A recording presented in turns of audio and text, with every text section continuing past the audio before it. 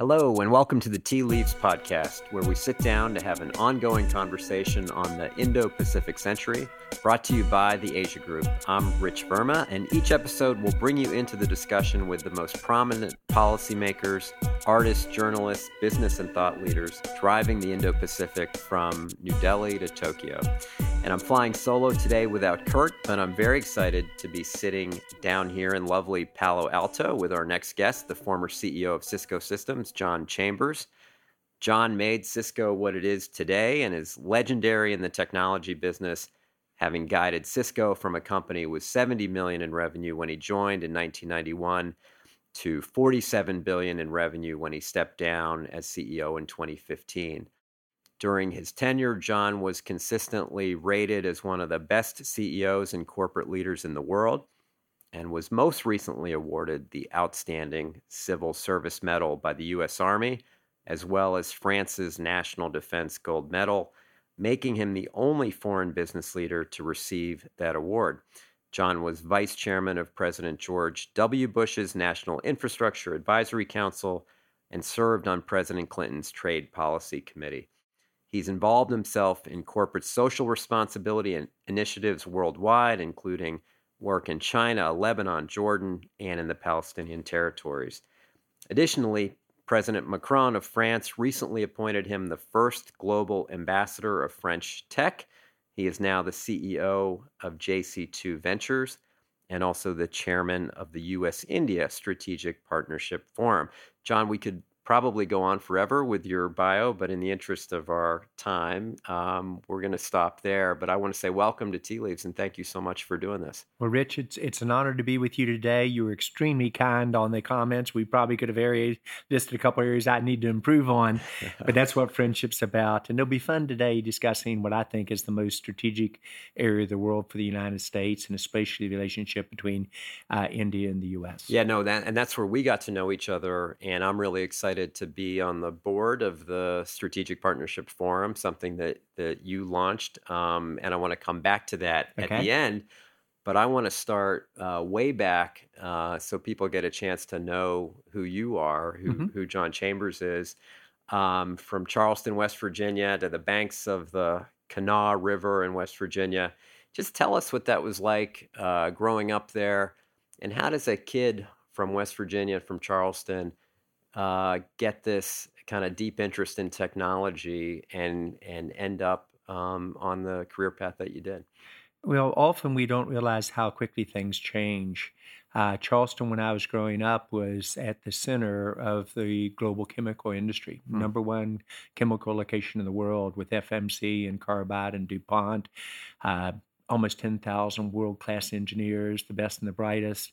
The area was literally on fire in terms of economic opportunity, et cetera. And I was the son of two doctors who believed education were the equalizers in life. And growing up in West Virginia, tremendous honor, very proud of my home state. But because West Virginia missed transitions, the economic implications were huge. And so I began to learn early on what happens when you miss a transition. What do you mean by missing a transition? Well, we missed a transition in terms of we kept doing the same thing the same way too long. We were economically very solid with 125,000 coal miners. Today, we mine as much coal, but with less than 10,000 miners on it. We were the chemical center of the world, and we missed the transition to the next generation of chemical centers and the clean energy that needs to go with natural gas and purification of our coal industry as well. And so I saw what happens when it doesn't change. And my parents did teach me education was the equalizer in life. Went to college for 9.5 years, had a very understanding wife in Elaine, and I love college. And when you're poor, and everybody else is poor too. Ended up in high tech purely out of luck. I never intended to go into high tech, didn't even like technology. But IBM showed me in an interview what technology could do in terms of changing business, and they had me. And I went through a number of years, 6 years with IBM, and then went to Wang Laboratories up in Boston, Route 128, and saw again around Route 128 what happened when an area didn't change. Many people may not know this that's in your listening group today, but 128 was the Silicon Valley of the world for decades. Right. But we did the same thing too long. Yeah. And we got left behind again. Now it's Silicon Valley out here in the West Coast. So I got into technology by luck. I love what technology can do in terms of changing the world. And I love how technology, if done right, combined with education, can be the equalizer in life for every state, if you will, in India, every state in the U.S., every territory in France, as an example. Yeah. I grew up not too far away from you. I grew up in Johnstown, Pennsylvania, Yes. with a lot of similarities, with thriving kind of industrial part of America. Yes. And then a mass exodus of jobs. And then the steel industry collapsed. Yeah, very painful set of transitions that still haven't, those counties and areas in the country that still haven't rebounded. And I'm just wondering, and by the way, I also had two parents who were educators and happened to be from India, which was a very tough experience. You can imagine bringing report cards home were anything less than an A wasn't acceptable. Oh no, yeah, we focused a lot on the B pluses, like what the hell happened here? But I'm just curious, given your roots in West Virginia, mine in Pennsylvania, is technology? People think of it as a panacea, but can it be a part of revitalizing those communities that you and I come from? It not only can, it must be. And if we don't do it this time, those communities will get worse, not better.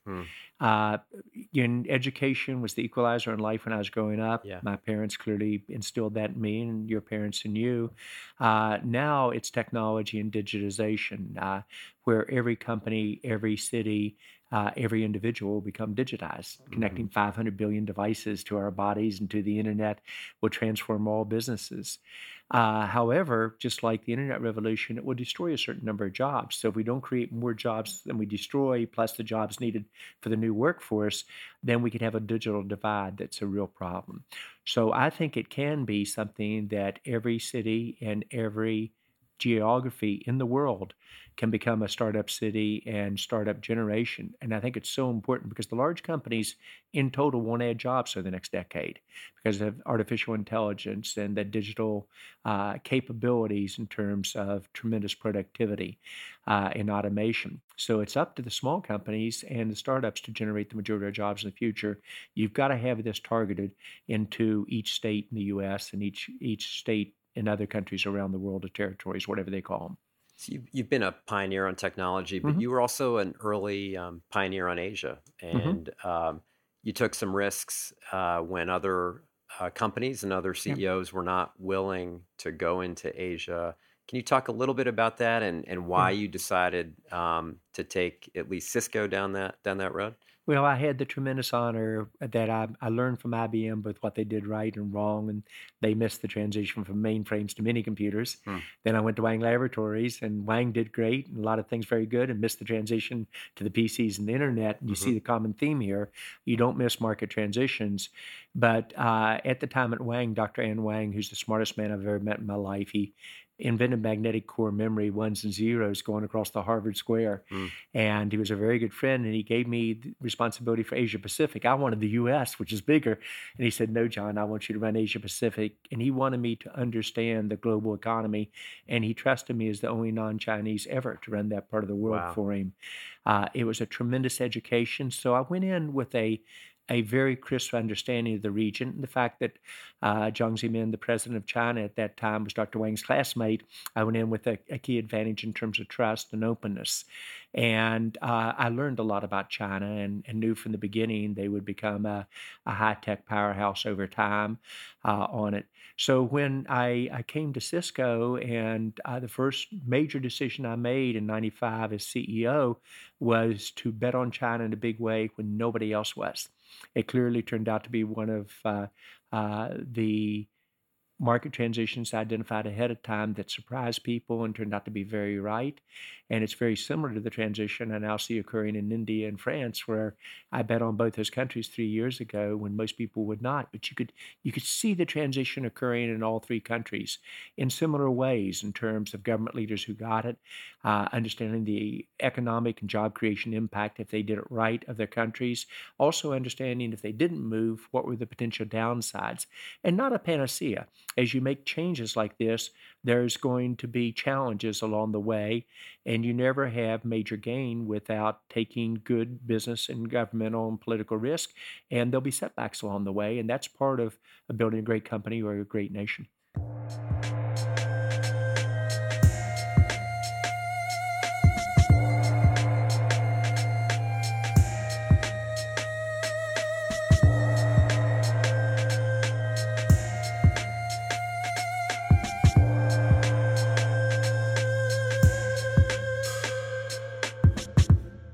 Well, let me ask you kind of about the current environment we find ourselves Hmm. in the United States and in other parts of the world, the kind of rise of economic nationalism, Hmm. America first or Make in India, for example, or, these kinds of tensions. Are there inconsistencies in, having a big presence in Asia and also doing right by American shareholders and American workers? How do you tell that story to Americans that it's important for us to be present in Asia and this can actually be a win-win? Well, I start with the most basic element. And people are motivated by how this makes their lives better. Right. They're also motivated by fear. If you don't do something, what are the implications? It's a complex set of relationships, but it's one that the U.S. must have. I believe very strongly the most strategic partnership relationship in the world for the U.S. is India for a Mm. whole bunch of reasons. I also believe very strongly in terms of the relationship with China. It's one that I've been involved in for over 35 years. And I think it's a win win relationship if done right, but it's one that has to evolve much quicker than it is. You have to have both sides winning in trade agreements. You have to have both sides winning in job creation. Both sides have to understand if you're going to have a partner on the other side, how does your partner win? And that ought to be the first question you ask. You almost want to write the press release of what the relationship should be before you make your first move. And all the way back to France as an example, we actually did that with the French government leadership, outlined what would France's success be as the innovation gateway for all of Europe and as the startup nation in Europe at a time that no one, including myself, 5 years ago would have ever bet on France, put resources there, much less did startups. Right. And it shows you how fast things change, and leadership has to change along the way. And then you've got to, I know people don't like the word market, but you have to educate people on the advantages and why it's a win to all people involved. And you've got to make sure it is.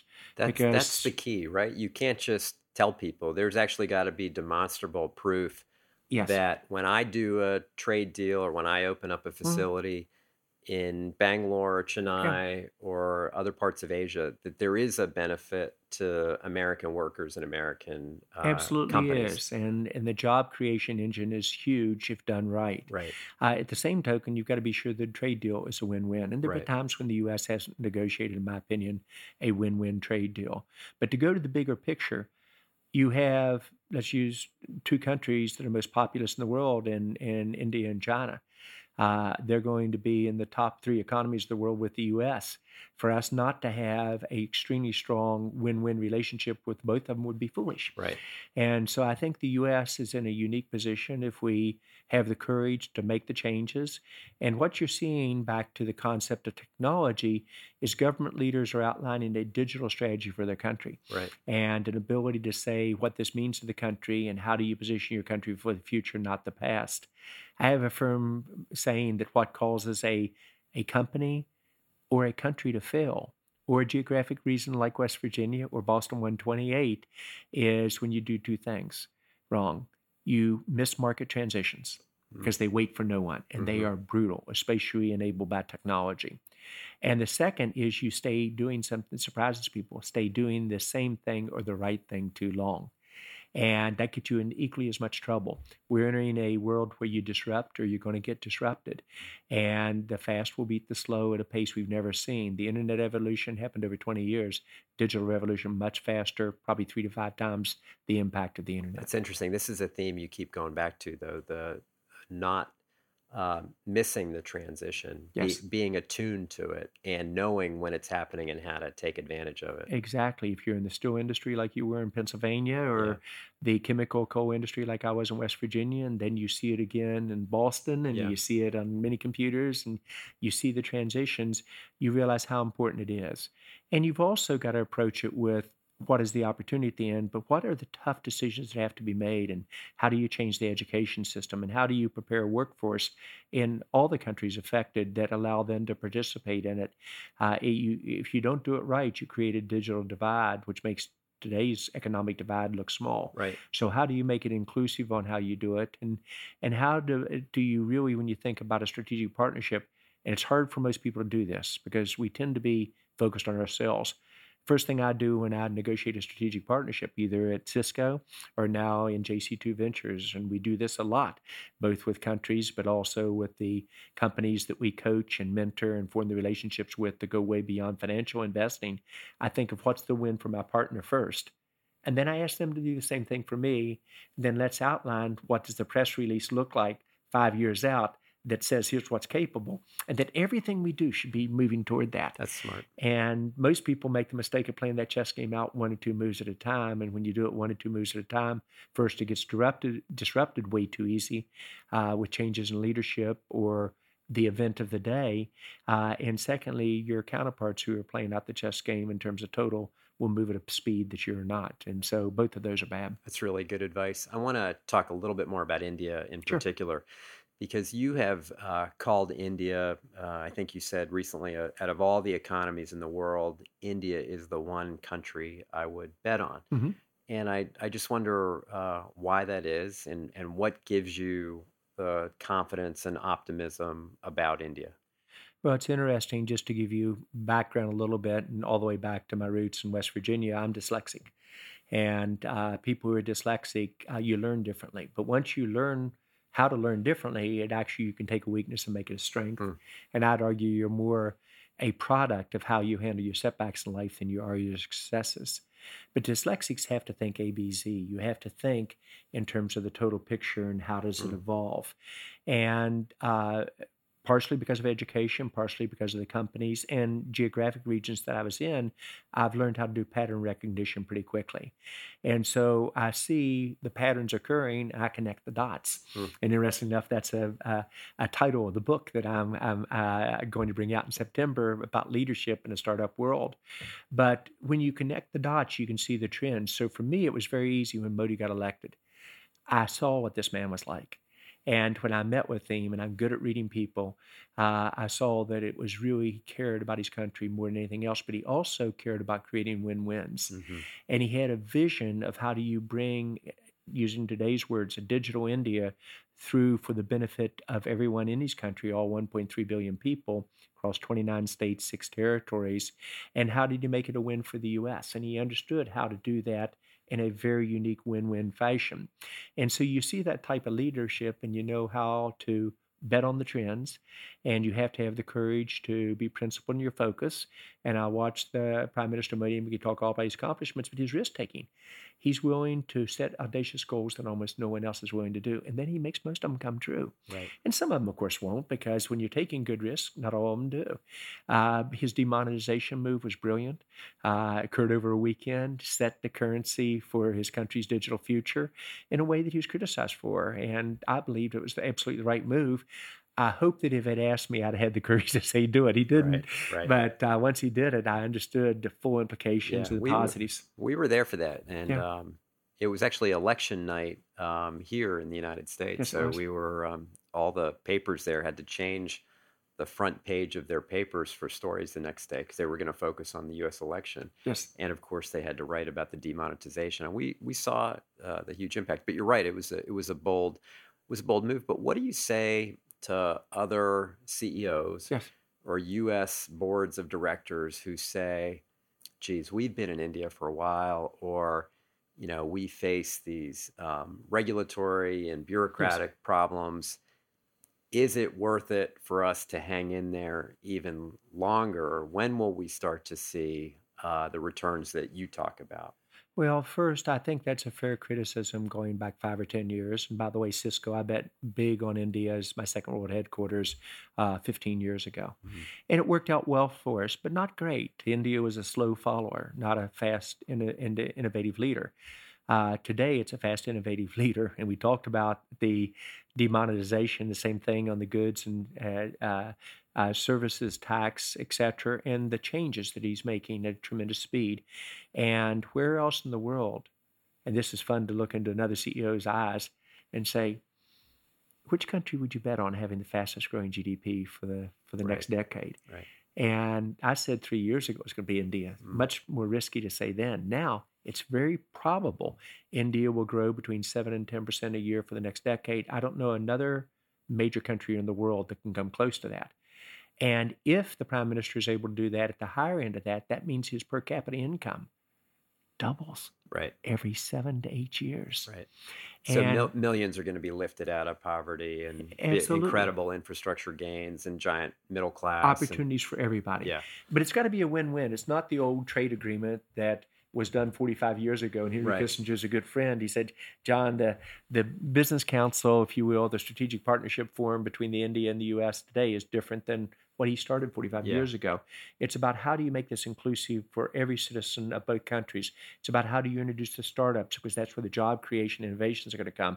How do you bring this across all the geographies? And you've got to have the courage to go for it. And that's what I see in India. And interestingly enough, the same thing I see from President Macron in France, France. in terms of making changes at a pace. Who would have ever thought France would be the best place Right. to invest in Europe? Right.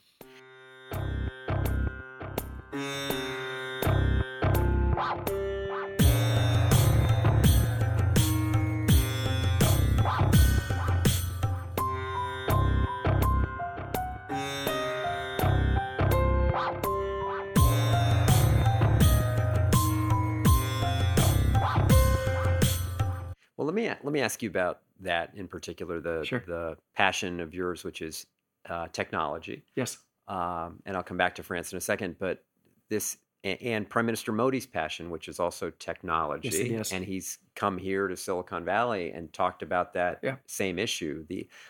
But he's talked about it in a way where he talks about the intersection of technology and human development, lifting people up Mhm. as you have.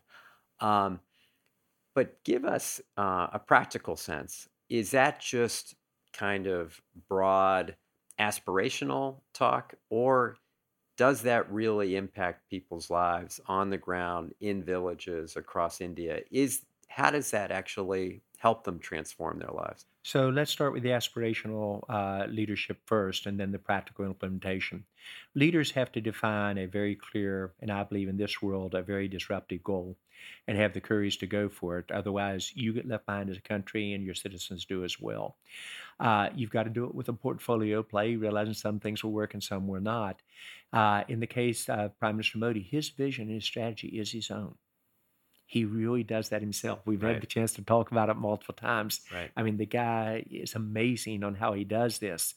And trying to move the biggest aircraft carrier in the world, 1.3 billion people, is hard to do. But he's making great progress in it. But it can change the lives of every individual. It will probably extend the average age of a citizen, maybe by a decade, if done right. It perhaps can get the economic growth in India without the damage to the environment that occurred in the U.S. or Europe or in China with their economic growth. He ties it together in a way that talks about job creation, incremental GDP growth of 3 to 4%, education system that's got to change, inclusiveness within it, smart cities, security, healthcare. He does this all, and here are the elements together that are really changing it. Right. That's enlightened leadership. And it is amazing how you see that common theme halfway around the world from a person with a dramatically different background in France, but that's exactly the same way that Macron defines it. And interestingly enough, you were kind enough in the introduction to mention that I'm the first global high-tech ambassador for France. Right. Prime Minister Modi's often called me his best ambassador, and I had a chance to travel with President Macron from France on their state visit to India and watch these two leaders and their What teams was that execute. like? That must have been fascinating. It was a dream come true Yeah. because I believe clearly in both leaders tremendously. I believe both leaders are models for the rest of the world in terms of how things will change. And both of them are unselfish in terms of wanting to focus on what's right for their country and willing to take the risk that they know has to occur for that to happen, and willing to take the criticism, which Rich, you and I both know at times is brutal. Right. In this country, in the U.S., in India, and in France, when bumps occur, and you never have gain without occasional setbacks. Yeah. They're amazing. What's President Macron doing right? What have you talked about in terms of the emphasis on technology and innovation and the startup culture? Yeah. And help us understand why the startup culture is so important and the innovation ecosystem. Sure. President Macron, from the time he was economic minister, we were actually on stage together talking about France's transformation. He also came here. I was honored to have him to my house as economic minister, and he met with the startups and other things. And he understands that the job creation engine, while big companies are important to all of the nations around the world, they're probably not going to add many headcount. In fact, with digitization and AI, as we discussed earlier, and machine learning, robotics, etc., they may not add headcount at all. So the startup engine is where innovation is going to come from, and absolutely where job creation. And then he sets audacious goals.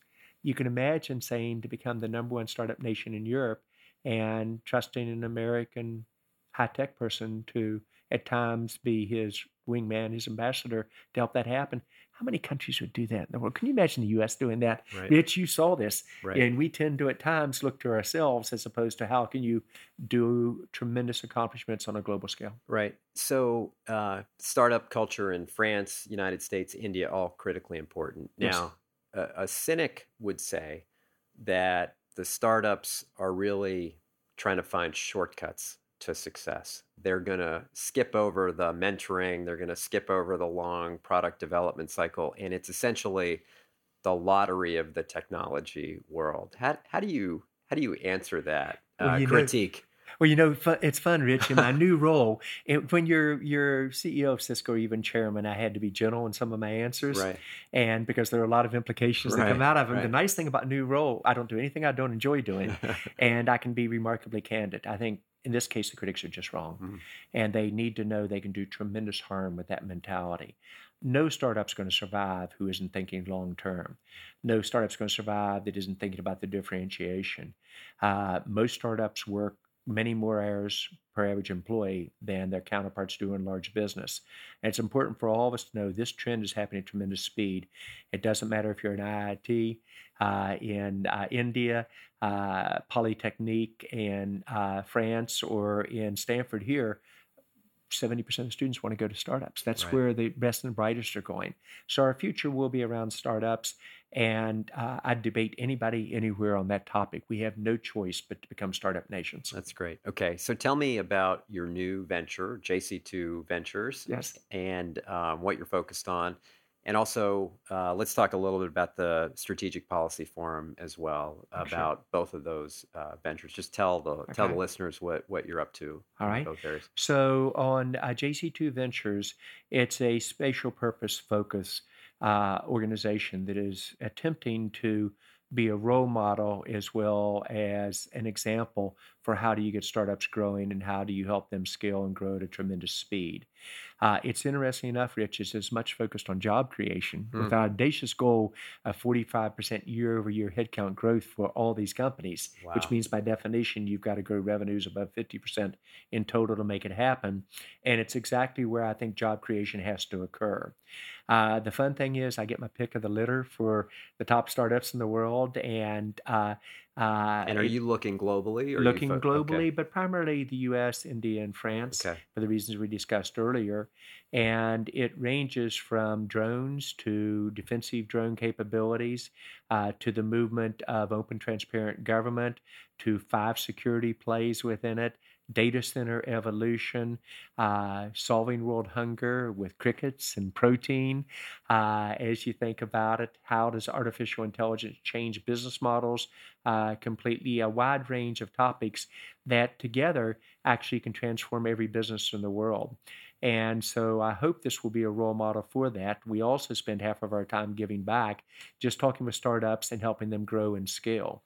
To the second part of the Strategic Forum and what we're doing with the U.S.-India Strategic Forum, it's really a movement for the future, not looking back of a trade organization of 45 years ago, but between two most strategic countries, I think, in terms of this development, India and the U.S., and how does both country and every citizens in both countries win from this, and how do you articulate it?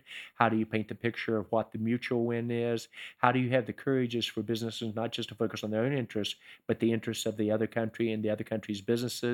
How do you do it not just with traditional large companies, but with startups as well? How do you work with government to achieve their goals and businesses? How do you give back at the same time?